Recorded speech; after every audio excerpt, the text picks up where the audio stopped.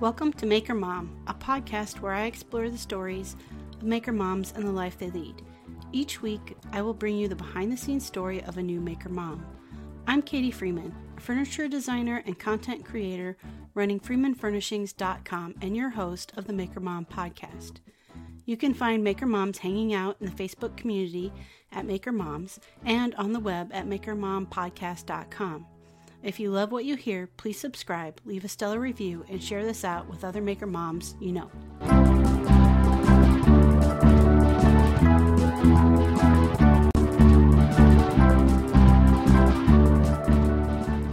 Hello and welcome to episode 47 of the Maker Mom podcast. Today's guest is Alicia with Pneumatic Addict. Alicia builds furniture. She's a wife, a mom of identical twin boys, and really just loving this life that she has created, being her own boss, being a content creator, and I know you're going to love everything about this episode. So I will let you get to that in just a minute, but I just want to pause here and say episode 47. Oh my gosh, like we're so super close. 5 episodes away from episode 52, which will mark 1 year since Maker Mom podcast launched. So I want to hear from you guys. What do you want for this super special episode of the Maker Mom podcast? What should we do to celebrate? Let me know. You can DM me, direct message me on Instagram. That's at Maker Mom Podcast. You can shoot me an email, makermompodcast@gmail.com. Just let me know what you want to see. And don't forget to follow along with Maker Mom Podcast on Instagram, again, at Maker Mom Podcast. Click on the link in the bio. Find all the show notes for all the episodes, plus join the tribe over on Patreon so you can get even more cool things. Make sure you go check that out, all right? With no further ado, here is Alicia with Pneumatic Addict. Okay. All right, so why don't you start with just giving an introduction about yourself, who you are, what you like to do, about your family, as little or as much as you want to share. Sure. Well, my name's Alicia Albrechtsen. My website is pneumaticaddict.com. That's where I started. I now have a YouTube channel as well as social media. I'm everywhere. I've been building furniture for about 8 years. And about 7 years ago is when I started my blog. And I've been going full time for probably about 4 years. Been doing this. I do mostly furniture, but I also do some home improvement. We remodeled most of my last house, and I'm not afraid to get my hands dirty, so I'll pretty much try anything. And I have 2 cute little boys. They're actually identical twins. They're 10 years old, and they're just as busy as you would guess 10-year-old twin boys would be. So yeah, I definitely stay busy, but it's fun. I love what I do, and I'm so extremely blessed that I get to do this. That's awesome. So before I go too much further, I have to ask, how did you come up with Pneumatic Addict for your name? I know. Okay, so I actually love my blog name, but if I were to go back, I would choose something different, something that's a little easier to spell, probably. I chose it because when I first started building, my favorite tool was my pneumatic nail gun. And I was just trying to think of something that rhymed and something that I'd never heard before. And I don't know, I just liked it. It seemed unique. But as I've discovered being online, it's not the easiest to find. So that's my only regret with that. Well, but I think it makes total sense now that you explain it. I mean, it makes total sense why you would go with that name. Yeah. And it is unique. I will give you that. I don't see, most people, especially who make furniture, kind of do something to do with like wood in the title, right? Usually. Yeah.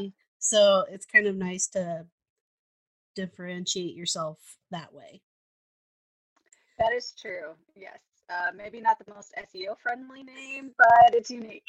Yes. Okay, well, let's go back a little ways. What was your childhood like? Where'd you grow up? What kind of things were you interested in as a kid? Oh man, we're getting all into it. My parents were very handy people. They had office jobs, but we grew up and money was always really tight. And so if something needed fixing, my dad would just get a book from the library and learn how to fix it. And my mom was really crafty, really artistic, and so she would sew curtains for us or Halloween costumes and things like that. So it was just normal that mom always had a craft closet full of art supplies and dad had a garage full of tools. They never really taught me anything formally, but Saturdays were chore days and we just were always part of that. And so when I got married, my husband's really handy. He actually comes from a family that owns a construction company. So he was a hands-on kind of guy. And when we got married, we started working on our house together and money was also tight again after we were married. That was during the recession and being in a construction family, that was really tough. So, we just had to figure things out. We needed furniture, we needed repairs, and, you know, we weren't able to hire somebody to do it. So we just did it ourselves. Okay. Um, so do you have siblings from growing up? I do. I am the baby of five, so lots of siblings around. I'm the only one that builds like I do. Um, I do have one brother who is actually it's it's geeky. I can call it geeky because he calls himself a geek, but he does cosplay and he's super super talented with that. So he's very artistic, but I think I'm the only one that goes out and gets covered in sawdust regularly. All right. Well, five kids, that's a big family. It Um, is. my wife is actually the youngest of five, so I don't understand those big families. I was like an only kid until my Yeah. little sisters were born when I was like almost 17. So I totally do not get the big Oh family. man, no, it's a totally different world. I have so much respect for moms with lots of kids. I think it's amazing. I know myself well enough to know I couldn't handle that. So we had the twins and we were done. That's about all I can take. Yeah, well, anybody who has more than two kids or has multiples is my like superhero because I don't know how you guys do it. Um, yeah, like my sisters are twins; they're fraternal, but yeah, Yeah.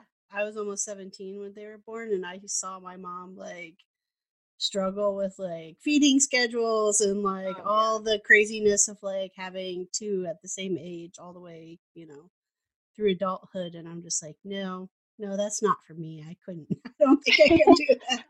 Definitely. That's what I tell people when they ask what it's like to have twins. I say I don't recommend it. Uh, I mean, I love my boys. Obviously, Right, right, I'm so happy to have them. But if they came one at a time, that may have been a little easier. right. Yeah. Totally. All right. So what did you do post high school? Yeah, so I, in my family, like I said, again, money was tight, and so going straight to college was not really an option. And so I actually went to beauty school.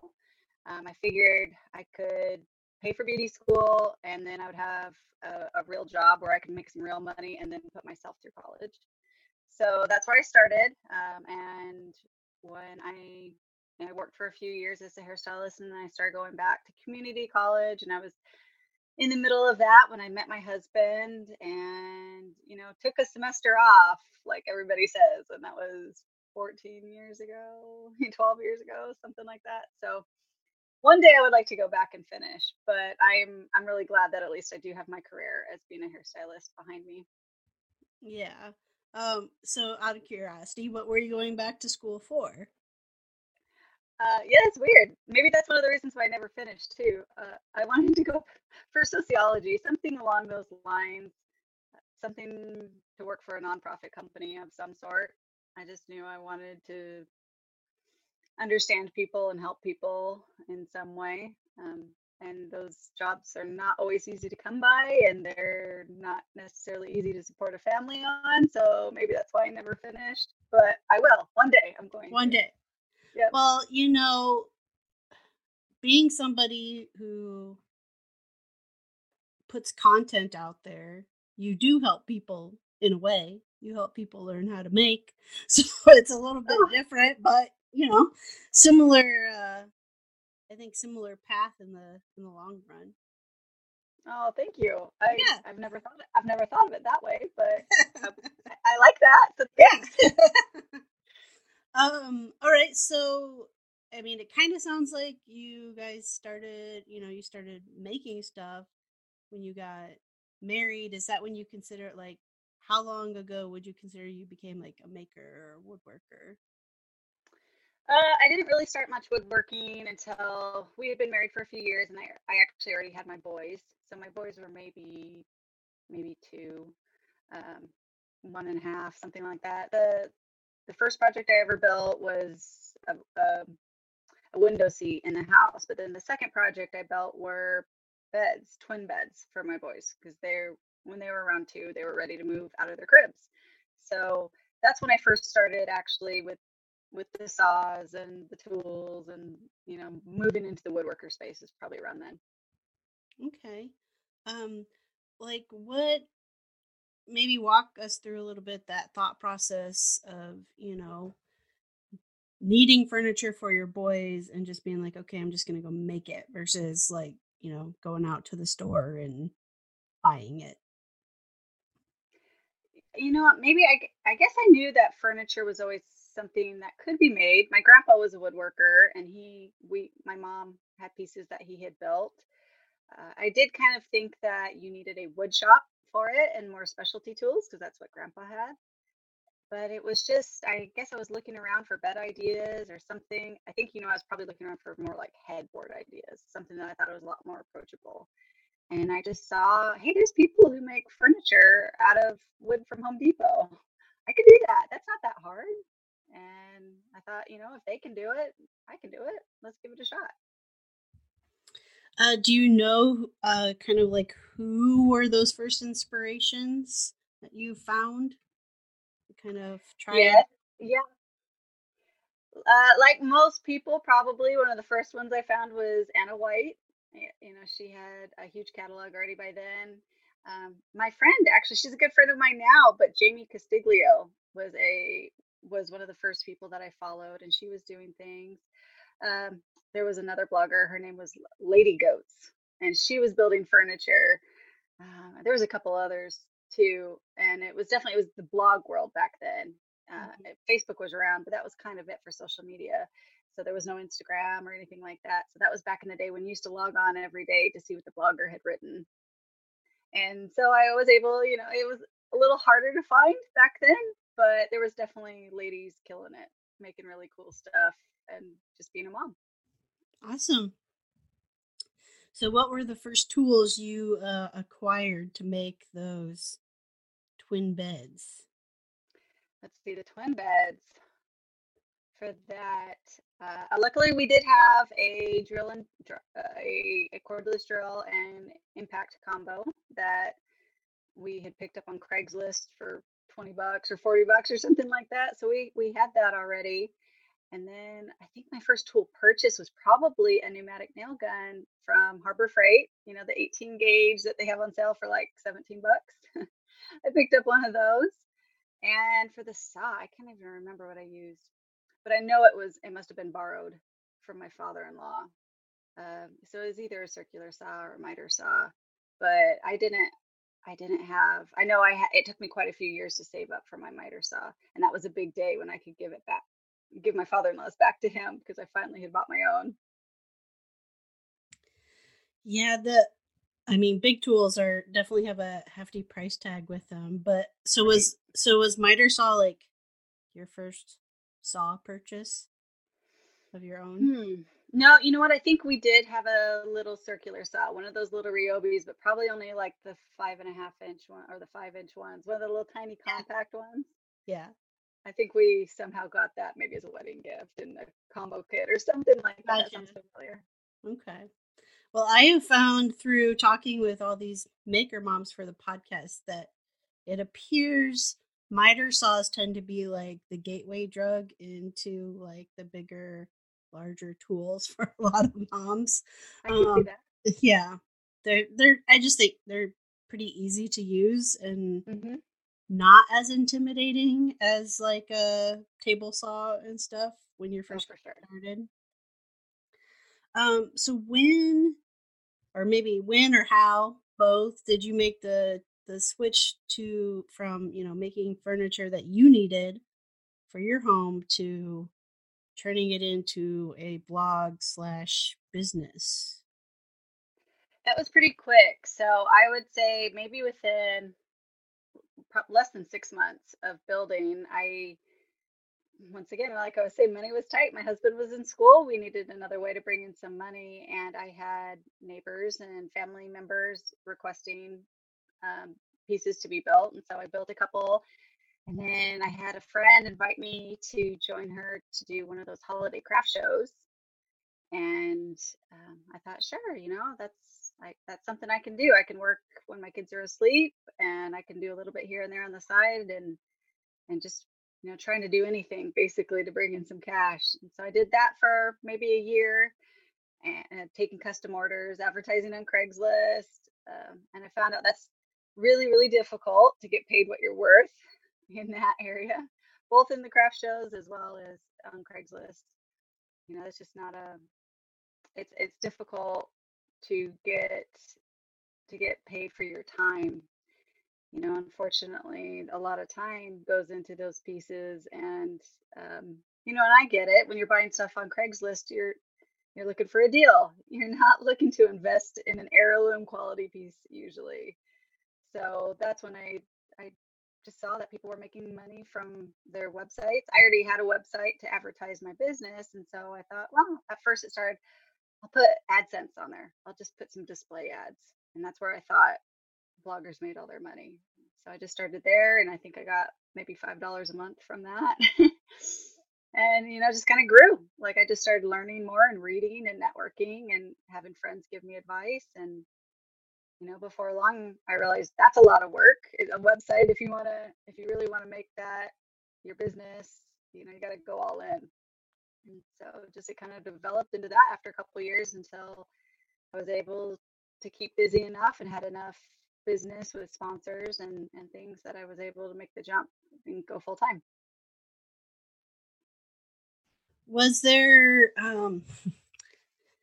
any hesitancy on your part in kind of making that leap and like talking with sponsors and figuring out all of that, especially in the blog world?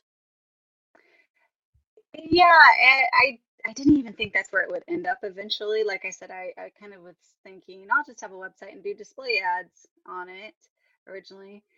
Funny enough, this was back in 2012 when I decided to turn it into a blog. And at that time, I had friends telling me for a while, oh, you should be a blogger. You should turn it into this. And I told them, it's too late. Blogging's already saturated. Everybody's a blogger. It's been done before. And I was saying that, in 2012. And here I am still doing it. So that was my hesitance. I wanted I wanted to be able to stand out and do something unique. And I think that's probably why I started leaning towards more of the modern style of furniture. That took me a couple years to find. If you go back to my old stuff on my website, it's not modern. It's the same farmhousey kind of stuff that everybody was building. But within a couple years, I realized, no, if I want to stand out, if I want to give people a reason to follow me, I got to give them something they can't get somewhere else. And yeah, with the sponsors, I've always tried really hard to be honest to my style and be honest with my readers. And so when I started incorporating sponsors, it didn't seem like I was selling out or anything like that because I've been pretty selective of who I decided to work with. Okay. So I guess, a couple questions there as far as what you're building and putting on your blog and now like slash, YouTube channel and stuff.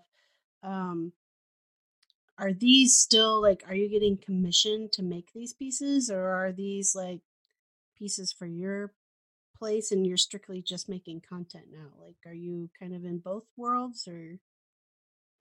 Nope, I've just been making content for I think 4 years, 3 years, something like that.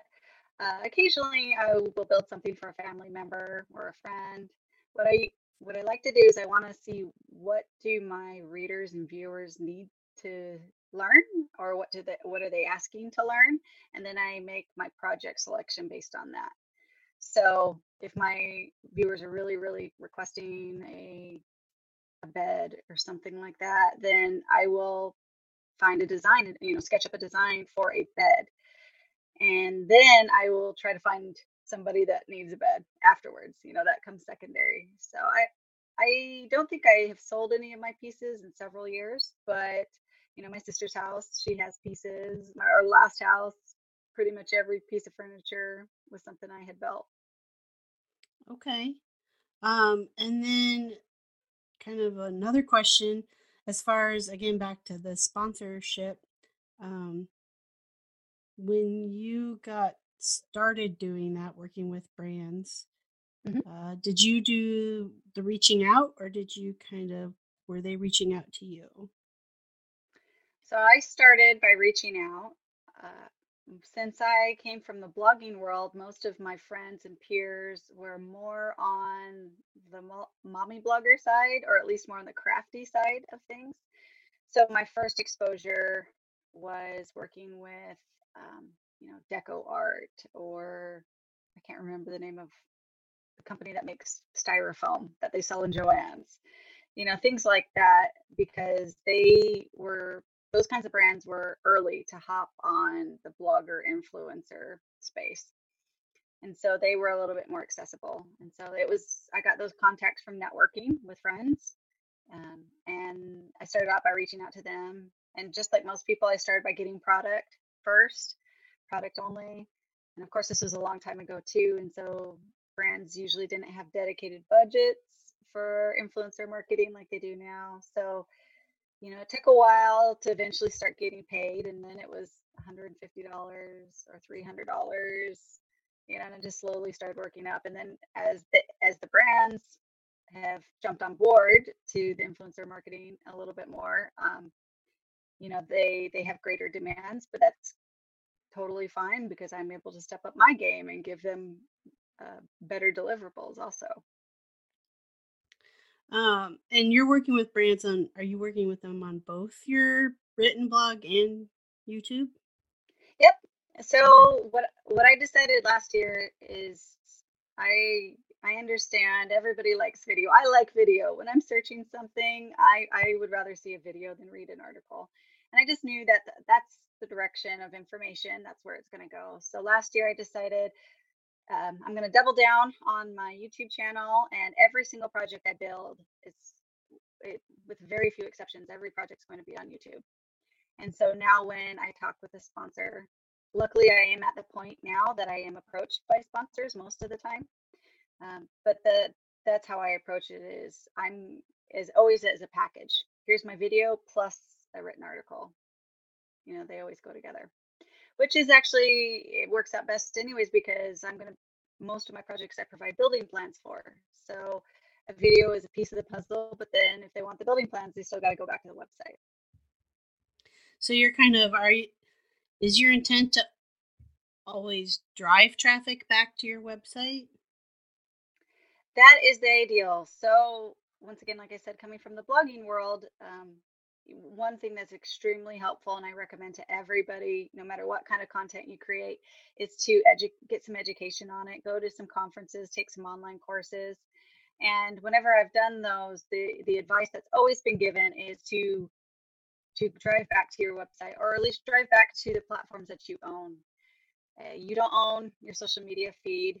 You don't, and that includes YouTube. You don't own YouTube.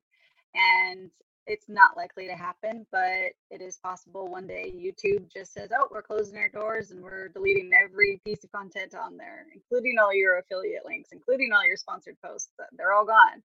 That could happen tomorrow. Like I said, not likely. But my website, I own, and I own that content that's on my website, and it's not going anywhere.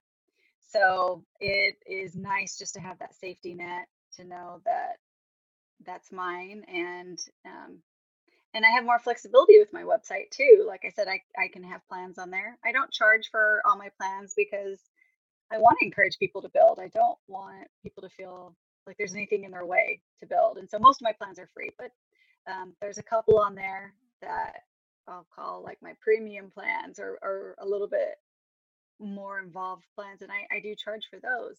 And having a website has made that possible to be able to make a little extra passive income from that, which passive income, man, as a mom, that is the way to go for sure. Yeah, that becomes a time saver once that actually picks up speed. Of Um, course, definitely. do you feel like it sweetens the pot a bit when you're negotiating with a brand that you say like you're not just like sponsoring this video, but you're also getting recognition uh, with it being a blog post as well? Like, do you feel like that brings more to the table for them? Definitely. If anybody is feeling like they want to create content, you have to have a website. I know it's a lot of work and it seems kind of daunting, but you absolutely need to. My friend, she's my best friend, Sam from DIY Huntress. She actually taught a class about this at Workbench Con, and she focused on the fact that there's just so many reasons why you need a website. One of them would be SEO. So if you have a YouTube channel, for example, that's great. But if you have a website that points to that YouTube channel, that's even better. And then you get all your links. So your search engine optimization is so much better. Every time somebody backlinks to you and your website, then that just ranks you a little bit higher and higher in Google search. So that's a great place to be. It's another great thing to offer brands as well. A lot of those brands are wanting website exposure. They're wanting backlinks and things. You have to be careful because obviously, if you're getting paid, you can't do follow links and things. There's some rules, but they're wanting to have that online presence, and they're wanting to, for example, I have a couple of brands that I work with, and they want to be able to say, oh, we have this many outbound links for our product floating around on the internet, and that just helps buoy them. And then with the website, I would say the most valuable piece that comes with the website is also having Pinterest, which Pinterest is, I mean, for most people with the website, that's their number one website traffic driver. And it's incredibly valuable because it's evergreen. I will have projects from 4 years ago pop up all of a sudden. Somebody pinned a project from 4 years ago, and now I'm getting traffic from it and I'm getting ad revenue from it 4 years later. And there's very few social media channels like that that are still relevant years and years down the road. So yeah, you got to get on the website and you got to do some Pinterest, and that helps all those other things. So even if you don't want all your eggs in that one basket, it helps grow your YouTube. It helps grow your social media. It is a support to basically anywhere else you could put content. Yeah, absolutely. And I agree. Pinterest is actually given the month and given the traffic is 20 anywhere from 25 to 50% of my traffic on my Right? website. Yeah, Yeah. it's huge. Yeah. So you mentioned like conferences, online courses. Hmm. Are there ones that you would recommend, like conferences you'd recommend people to go to learn about, especially the content creation part of it? Definitely. There's a lot of really good ones. So now I would you can get benefit from almost any sort of content creation conference, even if it's not specific to your niche. But if you can go to one that is more specific to what you're doing, to your specialty, it's going to be twice as helpful because then you'll have the connections with the sponsors and you'll have the networking with peers doing the exact same thing as yours. So if you have the opportunity, if you're more on the decor side of things and you like to incorporate more of the softer side of making, Haven conference is great for that. I started going to that, I think 5 years ago, long time ago, maybe 6 years ago, even a long time ago, and that was incredibly helpful to learn the basics of social media and pinning and SEO and website development and things like that. That was great.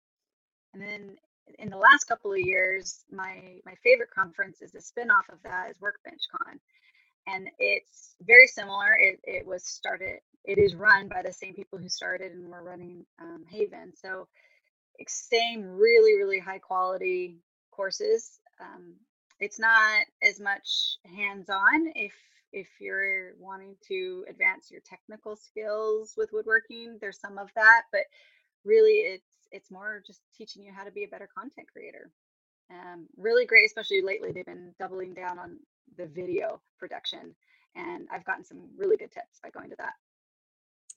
Yeah, I personally haven't been to Haven, though it's definitely on my radar. But Hmm. I've been to Workbench Con the last 2 years, and I'll be going this year as well. I'll actually be presenting. So, Oh, that's great. yeah, it's gonna be super fun.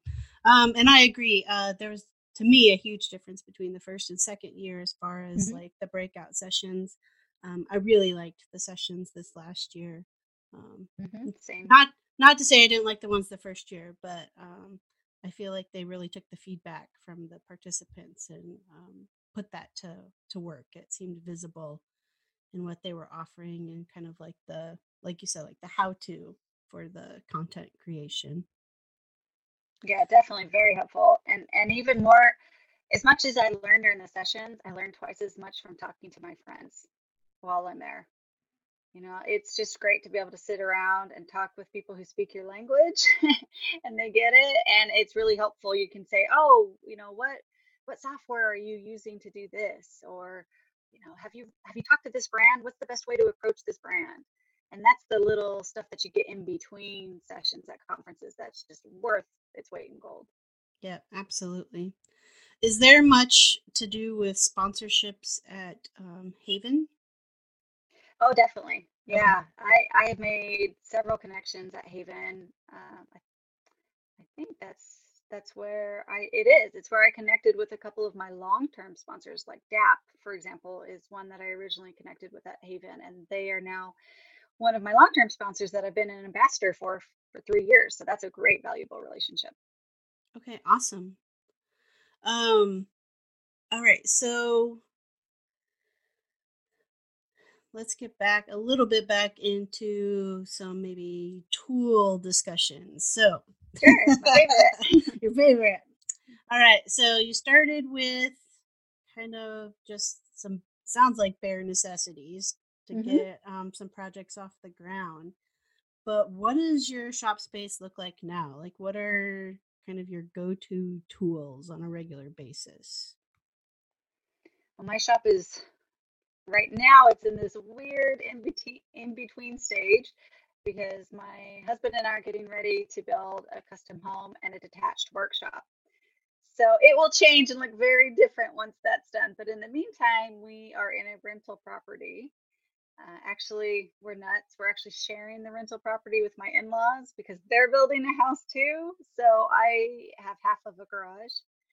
And so it's enough. It works. I got everything in there.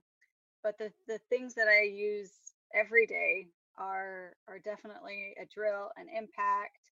I have started using a contractor table saw a little bit more. It's still not my favorite tool, but it's necessary for some things.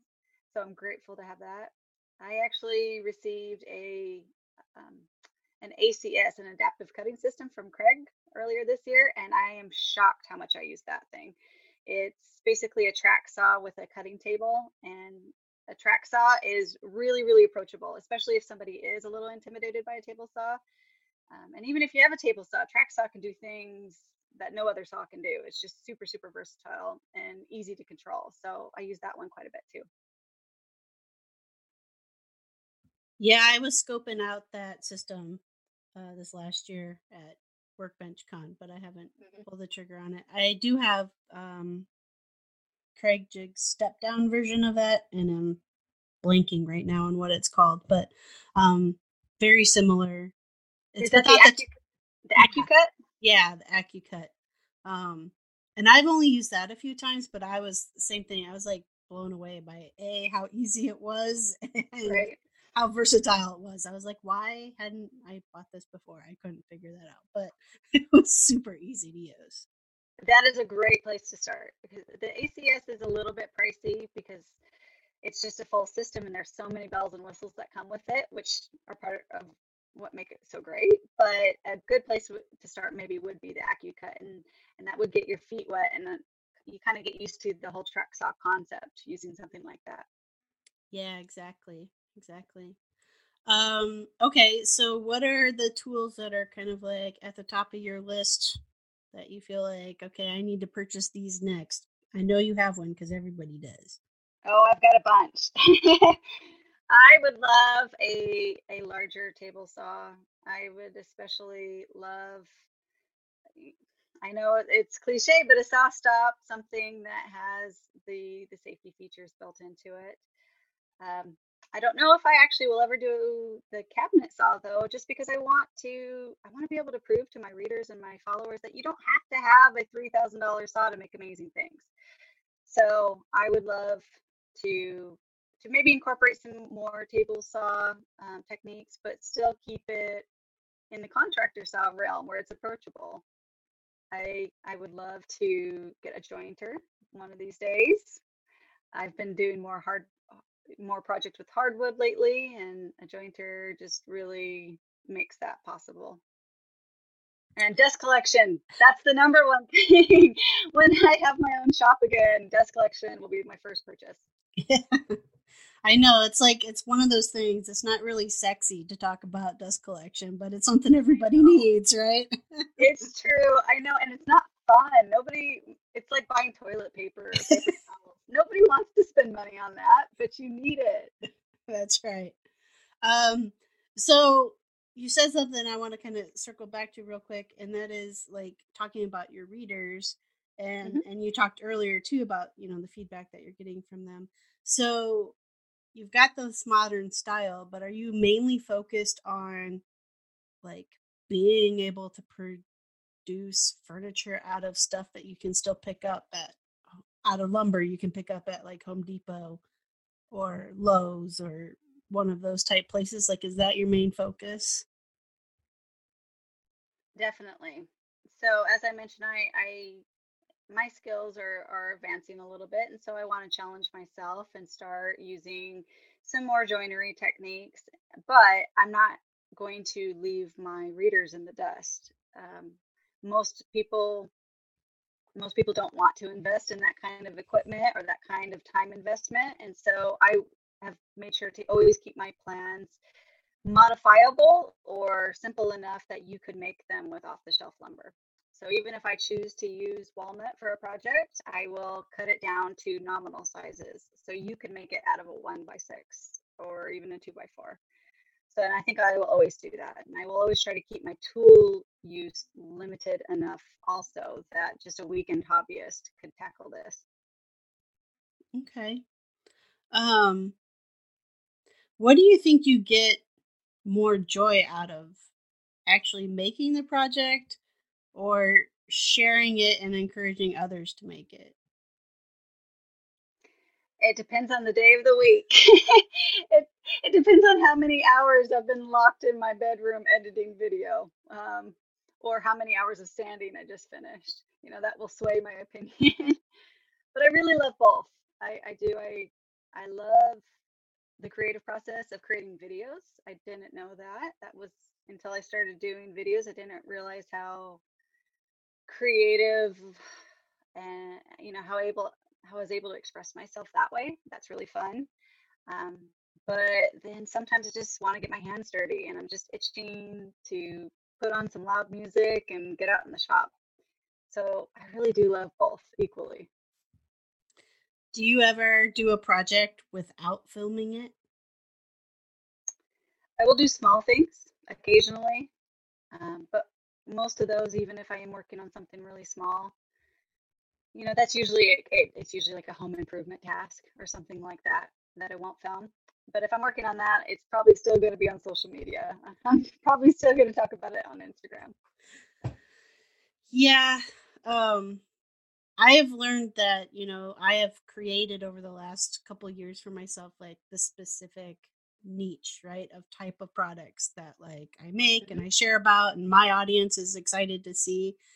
But if I'm working on a project that I'm like, my audience totally doesn't really care that I'm making this whatever Exactly. utilitarian Yeah. thing, I still don't totally cut it off. I'll just share it in my Instagram stories instead so that it's like I still have content that I'm putting out there. It's different, it fits into a different realm, but I'm still going to share it. I don't know if it's just, I can't stop myself from using it in a content way of Yeah. some way, Of shape, or course. form. Yeah. Well, and that's the thing is sometimes even those projects are helpful to people. I think like, oh, I'm hanging a curtain rod. Most people probably don't want a YouTube video about hanging a curtain rod, but if I put it in my stories, I bet you there'll be one or two people that say, "Hey, I never thought of it that way. Thanks for sharing." Exactly. Exactly. Um, all right. Well, you have twins who are 10, correct? Your boys are Yes. 10. Okay. So they're hitting that preteen stride pretty good. I'm sure they are extremely busy with activities and whatnot. So, how are you managing being a mom of kids who are getting busier and busier? You're making your projects. You're producing video, like you said, that is a creative project all in its own. Yep. Um, running the website, the blog. How are you doing all of this and not losing your mind? Not very well some days, I'll be honest. It's busy. It's really busy. It's probably busier than it should be. Um, I'm sure we all struggle with that work-life balance, being self-employed. That's the constant battle. A couple years ago, I had to create some boundaries for myself because I'm sure most of us are the same way. When we are working on something, you get in the zone and that's all you want to do. You just want to work until that project's done. But that doesn't work when your kids need food and baths and homework and all that stuff. So a few years ago, my husband and I talked about it and we kind of set up a schedule. So I have work hours and I have home hours. And, sometimes they bleed into one another, but for the most part, I try to keep that schedule. Yeah, I think that's a good idea. Yeah, my wife and I kind of talked about that at the beginning of this year as well, because um, especially with the content creation thing and the social media can sometimes take over your life, or it feels like Yeah. it does, creeps in, Yep. right? And so it's like I was on my phone way entirely too much during like family time and feeling the pressure to have to, um, until it was like, okay, nope, I need to take the break. During these hours, I'm not on the phone, and that's Right. okay, you know? Yeah, the social media is definitely the trickiest part about it because you're supposed to be present and you're supposed to engage and you're supposed to answer everybody's questions. And I truly want to. And I think another part of what makes it really, really hard is comparison. When I compare myself to some of my friends, especially my friends who don't have children, some of my single male friends who that's all they do. They eat, sleep, and drink content. And they wake up in the morning and they just respond to comments and they're making videos and they're on top of it. And I see the growth that they get from that and I want it. I'm thinking, man, I'm working hard too. I want that. I want that growth. I should be implementing the same strategies they are. And so that's sometimes hard to overcome that temptation to just bury my head in my work. Um, but I have to tell myself, like they're able to do that because they don't have these greater responsibilities. My kids didn't ask to be in my family. They didn't ask to have a mom who makes things, and so it's my job to just give them the best mom that they deserve still. And I need to remind myself frequently that that's my priority. Yeah, I totally understand that. It took me a while, and it's actually somewhat the reason this podcast started. It took me a while to like realize that. I was just like, man, I feel like I'm doing all the same things that all of these other makers are doing. Mm-hmm. What's the difference? Why am I was like, oh, they don't have kids and like Yep. things that take up their time. Um, and then that's kind of honestly when I realized, like, I personally need to hear from other maker moms who have this exact same struggle of like, how do you keep making, whether it's a business or not, and taking care of your kids and feeling like you're doing both at least somewhat well most of the time. Um, and that's why the podcast got started, is because that voice wasn't out there, at least from what I could find. And I figured if I want to hear it, other maker moms want to hear it too. So that's what started it. Definitely.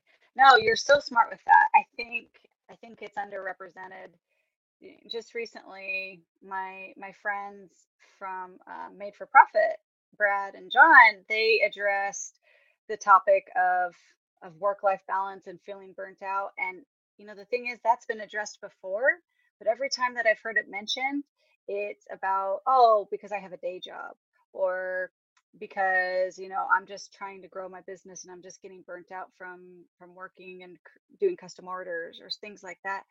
But when they addressed it, I think that's the first time somebody talked about, what, your family is not an afterthought. Your family needs to come first. And that's really hard when you're growing a business, trying to decide that line and to give them the attention that they really need. And so I'm glad that you are addressing it, and some other people, because if we're struggling with it, I know there's lots and lots of other people out there who are dealing with the mommy guilt just like us. Yep, absolutely. All right, so what would you say is your favorite part about, we'll make it a two-part question. First, just like making, and then secondly, the content creation side of that. Oh, that's a good one. There's a lot of things. I would say with making, my favorite thing is being able to create something useful that most people would never think you could build in your garage. I could build an entertainment center or something, and it's beautiful and it's useful, and people will look at it and say, there's no way you went to Home Depot and bought a couple sheets of plywood and made something that looked that good. So I like that. I like, being able to make make my house look just as good as a catalog. And I did it myself with a few tools. And I think the content thing, is that what we need to know? My Yeah, favorite part. yeah. Um, I like kind of pulling back the curtain a little bit and showing people it's not as hard as it looks. Like I said, I think a lot of people have an expectation, if you're going to be a woodworker, you have to have this full outfitted shop and you have to really know what you're doing. And when I show them in my videos, no, I just have a crappy garage with a water heater and bikes and camping gear just like you, but I'm able to make this cool looking thing.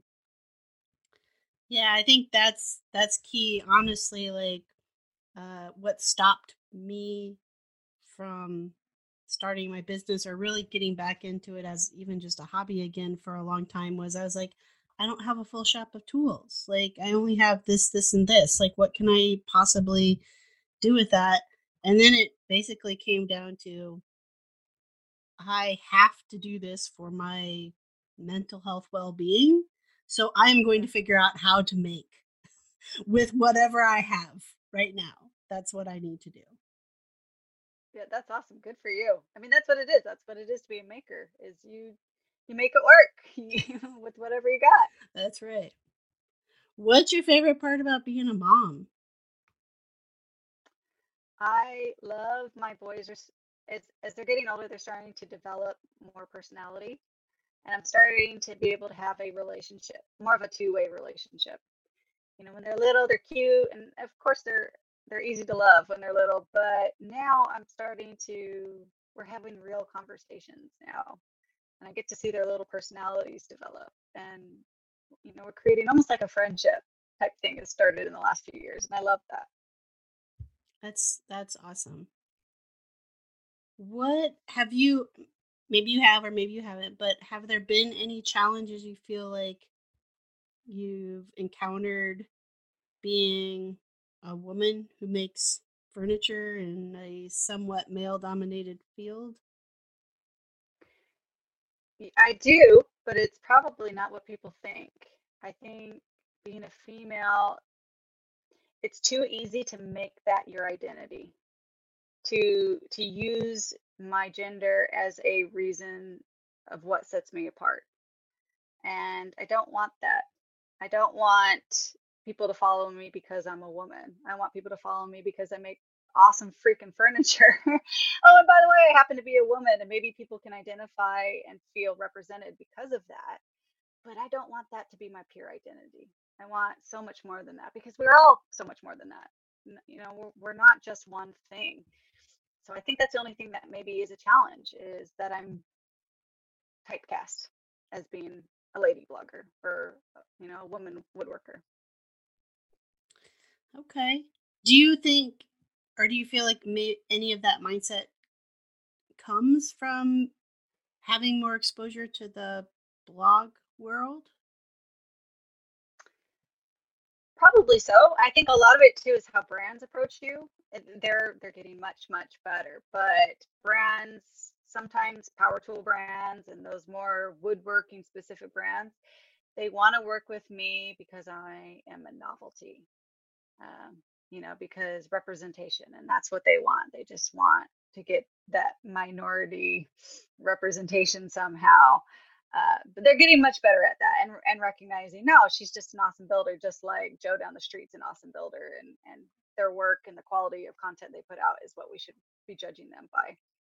So that, I don't get so many emails about, we want to work with the Mother's Day campaign with you. I don't get those quite as much now.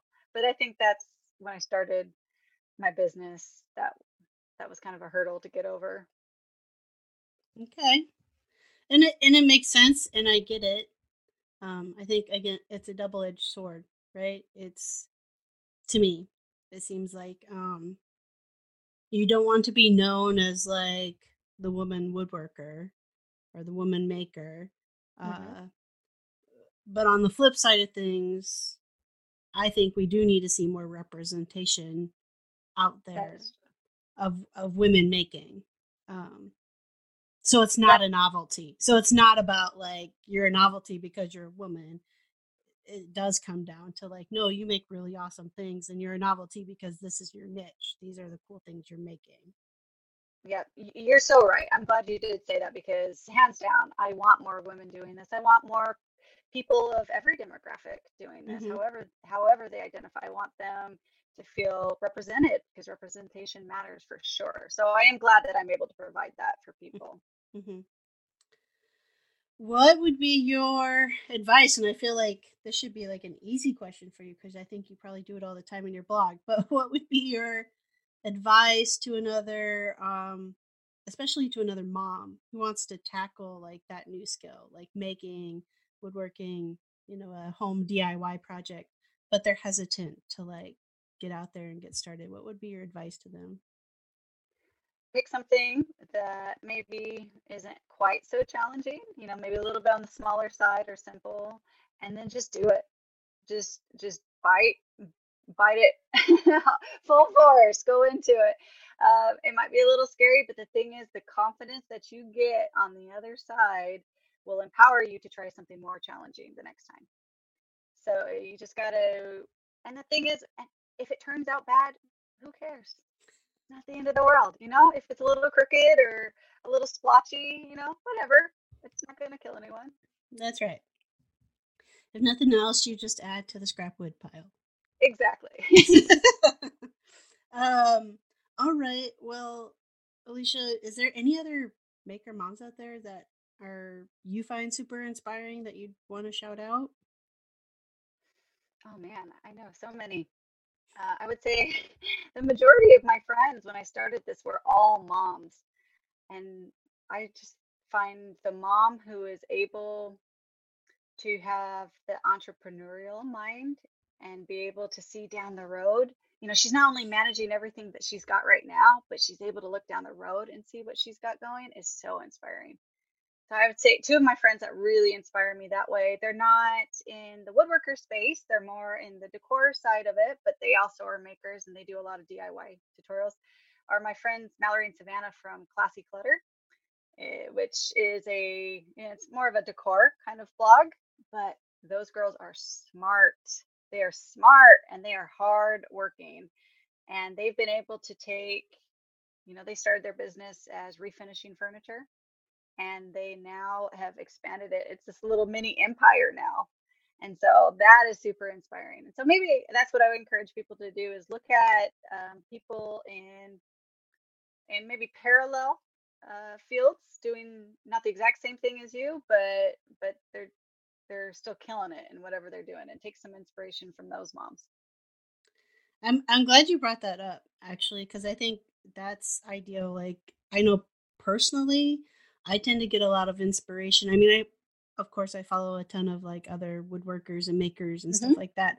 But I get a lot of inspiration from following like artist accounts and Oh, for sure. seeing like sometimes that will spark an idea for a completely new design that I haven't seen, in the maker and woodworker sphere, or it is something on that entrepreneurial side. Like I kind of ended up going down the rabbit hole of somebody's account the other day that I just found that I'm like, man, this person is totally killing it in this art space. What are they doing? And trying to like dissect it and figure it out and getting inspiration from it that way too.